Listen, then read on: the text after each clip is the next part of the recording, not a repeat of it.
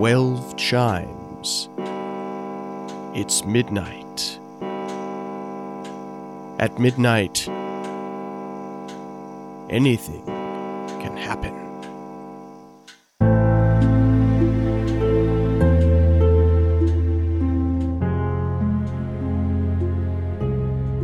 Old houses often make strange noises. Sometimes it's just the house settling. Sometimes it's a problem with the pipes.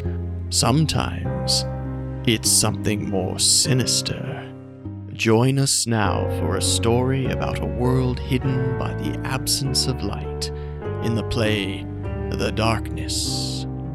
Our play begins with Becky and John, a married couple relaxing at home with the radio and the newspaper.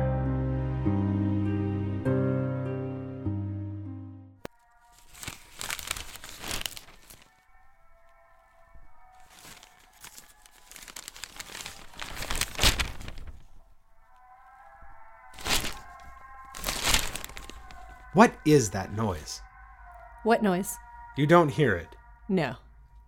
You really can't hear that.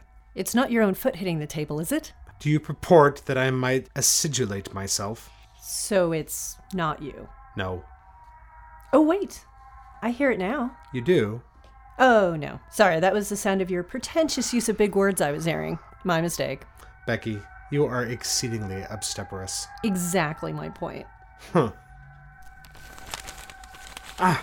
What is that noise? Who's on first? No, seriously, that sound is boring into my brain. Let me make you a drink. Excellent idea. Although I'd like a drink and figure out what that damn noise is. Here, drink this, hon. Oh, wait. I do hear something. You're not crazy. Thank you. What? I think I do hear something. Oh no, I'm not falling for that again. No, really, it's a weird whistling, like a strong wind moving through a window, right? Exactly. Where is that sound coming from? Finally, solidarity. Is it coming from the kitchen? Yes, I think it's coming from the kitchen. It's not coming from here. Shh. You're right. It's not from here. Oh, for God's sake, where is that sound coming from? It's going to drive me mad. We can't have that. We're busy people. We don't have time for madness. Thank you. Quite gracious of you. Oh, for Pete's sake, be quiet and listen. Wait. The sound, it's further away now. Cold. Warmer. It's a little louder in here. Go that way. It's getting louder. Shh. Hey, John. Put your ear to the door. I can distinctly hear it through the door to the basement. Of course, the sound is coming from the basement. Why would a creepy sound come from anywhere else? You're not scared, are you? Me? Petrified. Petrified. I'm aghast. Aghast? Oh, you're good. No, but seriously, you're going to have to go down to the basement and check this out. Me? Don't tell me you're scared. John, I mean, really scared. Basements don't hold any terror for you? I mean, no childhood trauma? Or nightmares of creeping horrors? Well, not until now. You're giving me the jitters. Bwah. Descend into the basement with me, my dear. Cut it out.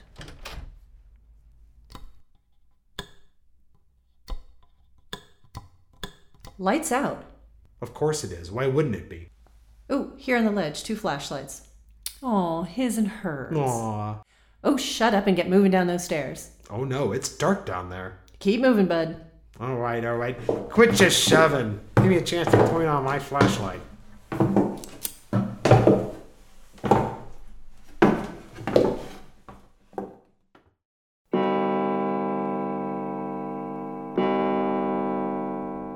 Where's that little window, the one above the ledge? Ooh, point your light over there.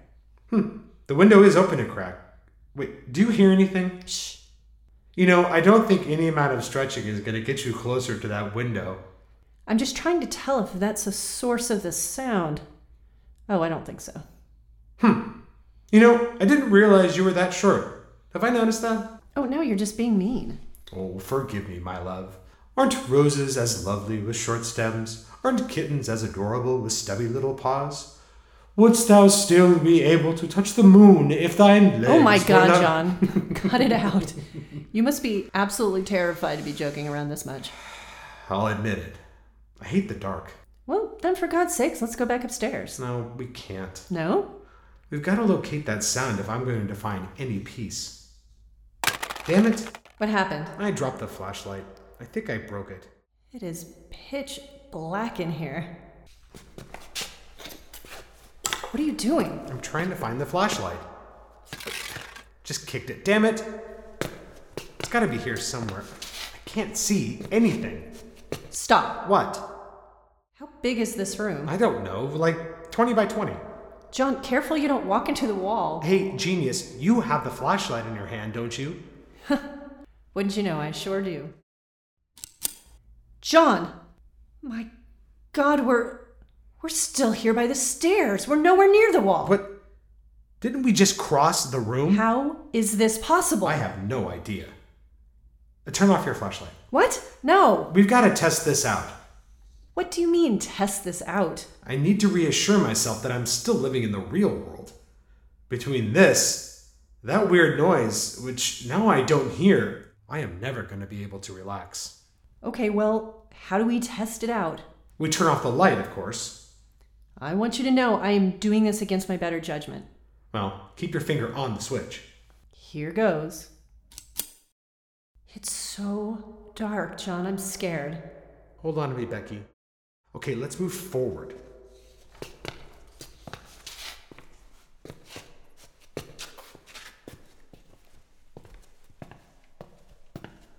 You stopped. What's wrong? Becky, I definitely should have touched the wall by now.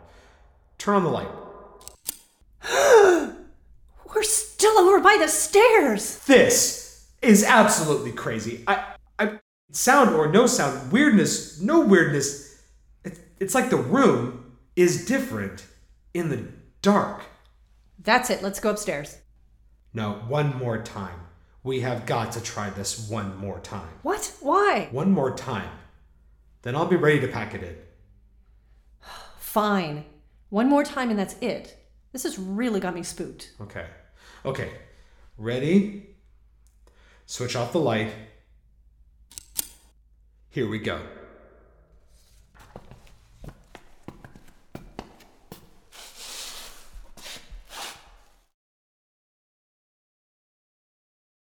John?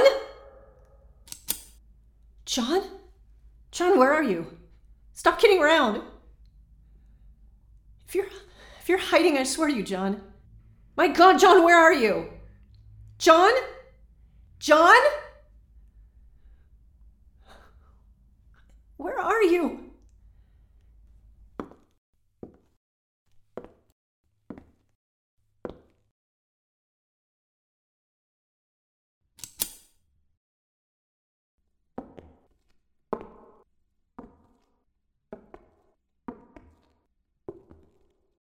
John?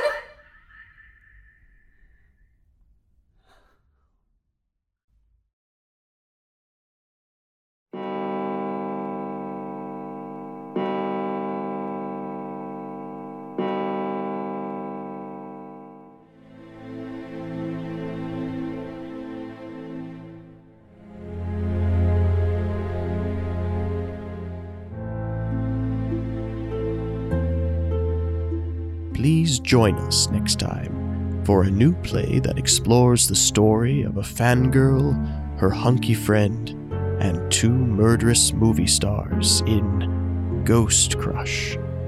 There will be 3 more stories in the first season of 12 Chimes It's Midnight, so see you again at midnight. Tonight's episode was written and produced by Amy Pavi. John was played by Aaron Seymour. Becky was played by Amy Pavi. Sound engineering, Scott Lewis. Logo design by Michael Dern. And yours truly, Josh Horowitz.